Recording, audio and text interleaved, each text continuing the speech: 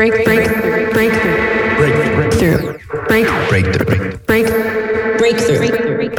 You are now listening to Breakthrough News.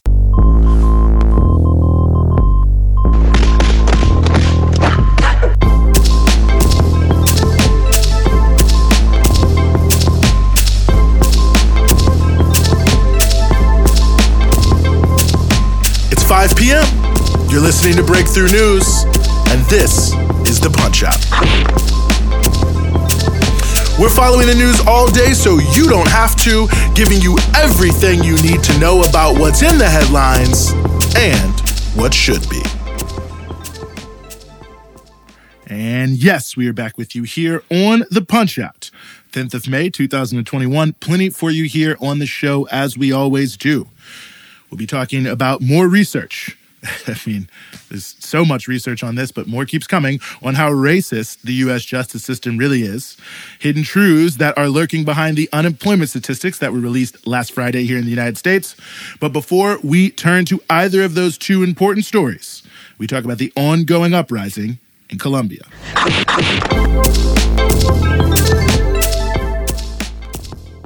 Yesterday, Colombian President Ivan Duque announced he was sending 2,100 additional troops and as many as 10,000 additional cops to the city of Cali in order to quell ongoing protest.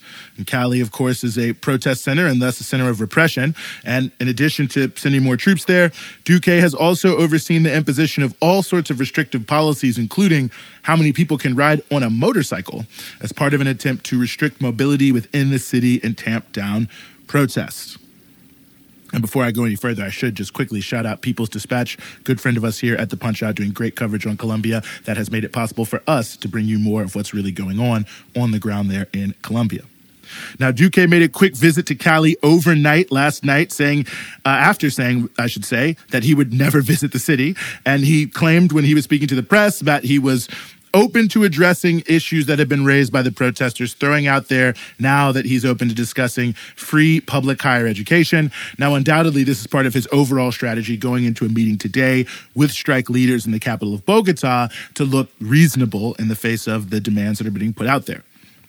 Duque and his government are clearly caught between a rock and a revolt at this point, and they are desperately trying to end the protests, which all across the country have continued to draw large numbers and have interrupted the normal state of affairs in the country as huge numbers continue to gather in resistance. And the repression of these protests has in a major way amplified the deeply, deeply brutal nature of the Duque regime in a way that they're obviously embarrassed about.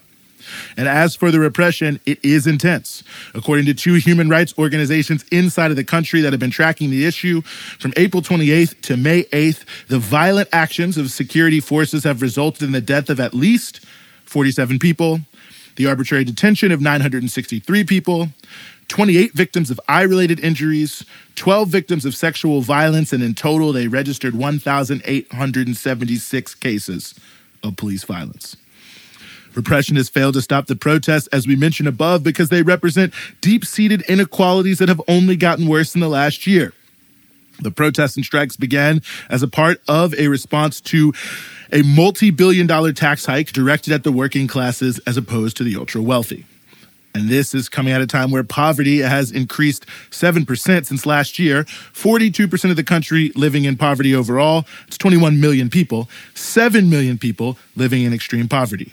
70% of people work only in the informal sector, and 87.3% of deaths from COVID-19 were of people from the three lowest strata in the income distribution there in Colombia. So the level of violence directed towards protesters is hardening people's resolve because in and of itself, it's indicative of the extremely right-wing nature of the political establishment in that country that has presided over a similar state of affairs for decades, meets any opposition with massive repression, routinely killing more social leaders than any other country on a yearly basis, and shifts the burden of any crisis to the poor and working classes. And people have clearly had enough, which is why a two-day national strike has turned into an open-ended uprising that has upended the country and started to raise serious questions about the path it's been on and the path it needs to go in the 21st century. Now, it remains to be seen whether Duque will make any significant concessions or reforms, but it is notable that every couple days he seems to have to back down on this or that claim that he would not do something, that he would never withdraw the tax reform, which he did, that he wouldn't be meeting with strike leaders, which he is, that he wouldn't go to a city like Cali, where he actually went last night. Clearly, the government is struggling to hold back the tide of popular resistance, and they seem deeply fearful of the consequences of the rising movement. It seems that Colombia's leaders are learning the true meaning of the phrase, oppression breeds resistance.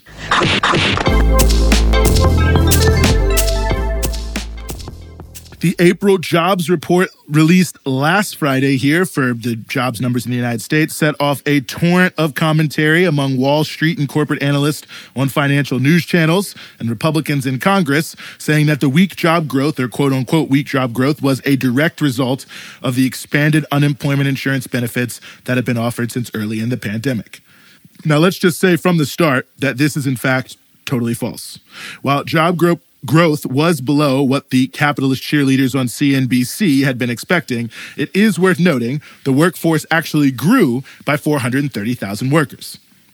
Now, workers are only listed as in the workforce in these stats if they're actively looking for work, which makes this a really interesting statistic because job growth was weak, but the workforce expanded. So capitalist cheerleaders are saying that there's a labor shortage as people ride out their unemployment benefits, but that, of course, is hard to square with an increase in people looking for work. What seems to be happening is that people are returning to work or returning to looking for work very actively, but are less willing to accept jobs with poor wages and working conditions if they can afford to check out their other options for something different. Heather Long, who's a reporter with the Washington Post, brought out a very interesting piece in the Post over the weekend that involved wide-ranging interviews with many workers as well as looking at some of the stats, and made a very interesting observation that more of what seems to be happening is people want to work but are reassessing where that should be. One worker she interviewed noted, quote, "The problem is we are not making enough money to make it worth it to go back to these jobs that are difficult and dirty and usually thankless. You're getting yelled at and disrespected all day. It's hell." End quote. Long goes on to note in her piece that another sign of this broader trend is that hourly wages are nudging up. The average hourly rate in the hospitality sector is up roughly $1 compared to the pre-pandemic going rate, but the bigger issue appears to be, this is quoting from her article here, appears to be that warehouses have hiked wages by more than $1 and now pay $26 an hour on average, far more than the roughly $18 an hour average in hospitality. So you can see that what's happening there is it seems as if the economy opens back up. Areas that have seen growth during the pandemic, like warehousing, are being forced to compete for workers with leisure and hospitality industries that are growing as the economy opens back up, and that people are seeing opportunities to get back out there and are looking more aggressively, but seeing all this, they don't want to just accept anything and want to go back to work in a way that they are taking the least amount of risks and making the most amount of money. Now, corporations know this, and it's certainly an obvious thing that people would do to try to maximize their own well-being and living standard. And that's exactly why they are trying to create corporations, that is, this fake narrative around unemployment insurance. It's worth noting, by the way, that the $300 in extra benefits for unemployment was explicitly calculated to not compete with low-wage work. That was the actual rationale that was being given in Congress for why they did $300, not $400. So that's just nonsensical. It was directly calculated to make sure that people would not be able to ride out their unemployment benefits without working. But nonetheless, this moment is being used as an opportunity to launch a rearguard action against robust unemployment insurance to try to put more people out on the street with no chance to survive, to create the greatest pool of workers willing to take the lowest wage jobs that are out there. I mean, as they can. I mean, what else can they do? That's what they want to do. Create more people with no option than to work in the way they want them to for the wages they want them to. Capitalists, that is. And the reality about the whole thing is the economy was never as good as these corporate boosters have been making it out to be. I mean, we're still just over 8 million jobs below pre-pandemic levels. And depending on how you measure it, it's actually likely worse than that. So given the ongoing pandemic, it was always naive to expect economic indicators to just go up every month, as all these, economists and others were claiming in the mainstream media for the past few months.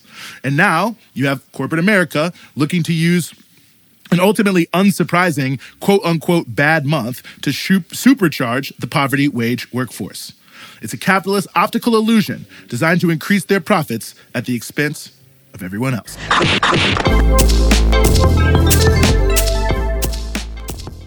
Recently, the Death Penalty Information Center did a deep dive into the history of racism and the death penalty. And I have to say, I took a look at it over the weekend, and even for someone like myself that is pretty aware of these issues, the study really had some amazing statistics that speak to the root of the death penalty as an instrument of social control.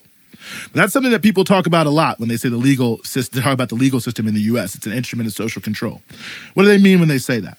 Well, essentially that the legal system deliberately operates in a biased way to indicate to one group that their actions, even for the same crimes, will be treated more harshly and with a lesser degree of fairness as a matter of course.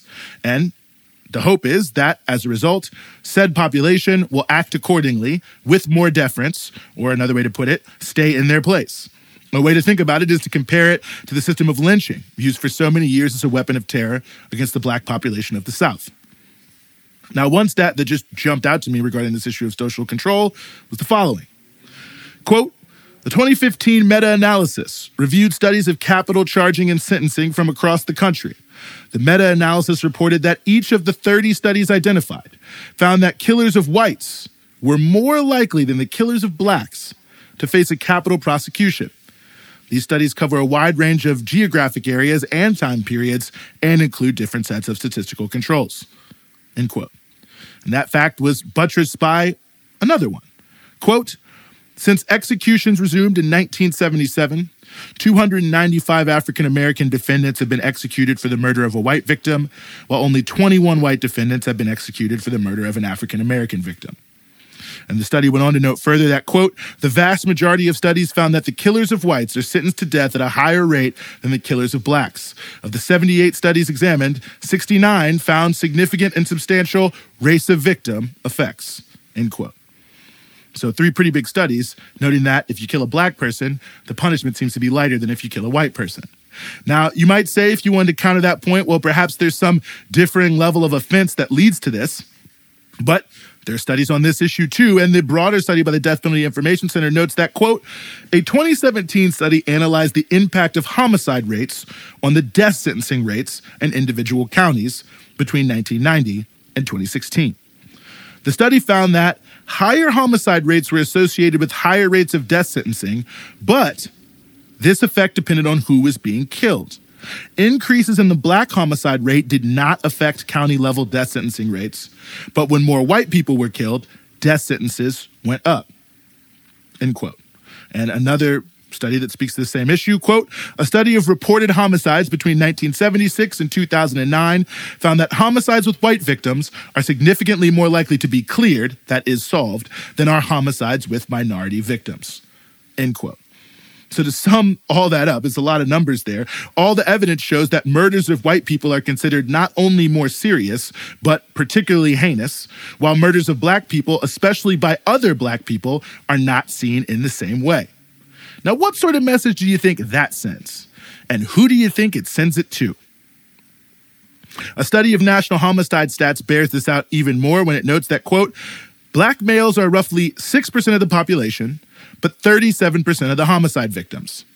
Whereas this group is by far the most likely to be victimized compared to any other group in the population. Their killers have a rate of execution less than 1/13 that of white females, statistically the least likely of any population group to be the victim of a homicide, end quote. So in other words, if you kill a white woman, you are significantly more likely to get the death penalty than if you kill a black man, despite the fact that black males are the most likely people to be killed vis-a-vis homicide. So if the message isn't clear to you at this point, I'm not even really sure what to tell you. But it's obvious here that black life does not matter in the criminal legal system. And it's not by accident, but on purpose, to send a message about who needs to stay in their place.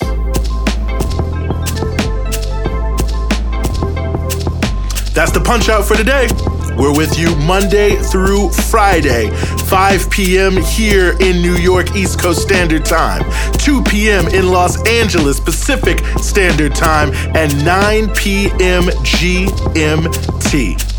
And of course, you can support everything we do here at Breakthrough News at patreon.com/Breakthrough News. It's your patronage that keeps all of our offerings here at Breakthrough News moving forward. And of course, you can check us out across all your social media platforms, Instagram, Twitter, Facebook, at BT Newsroom.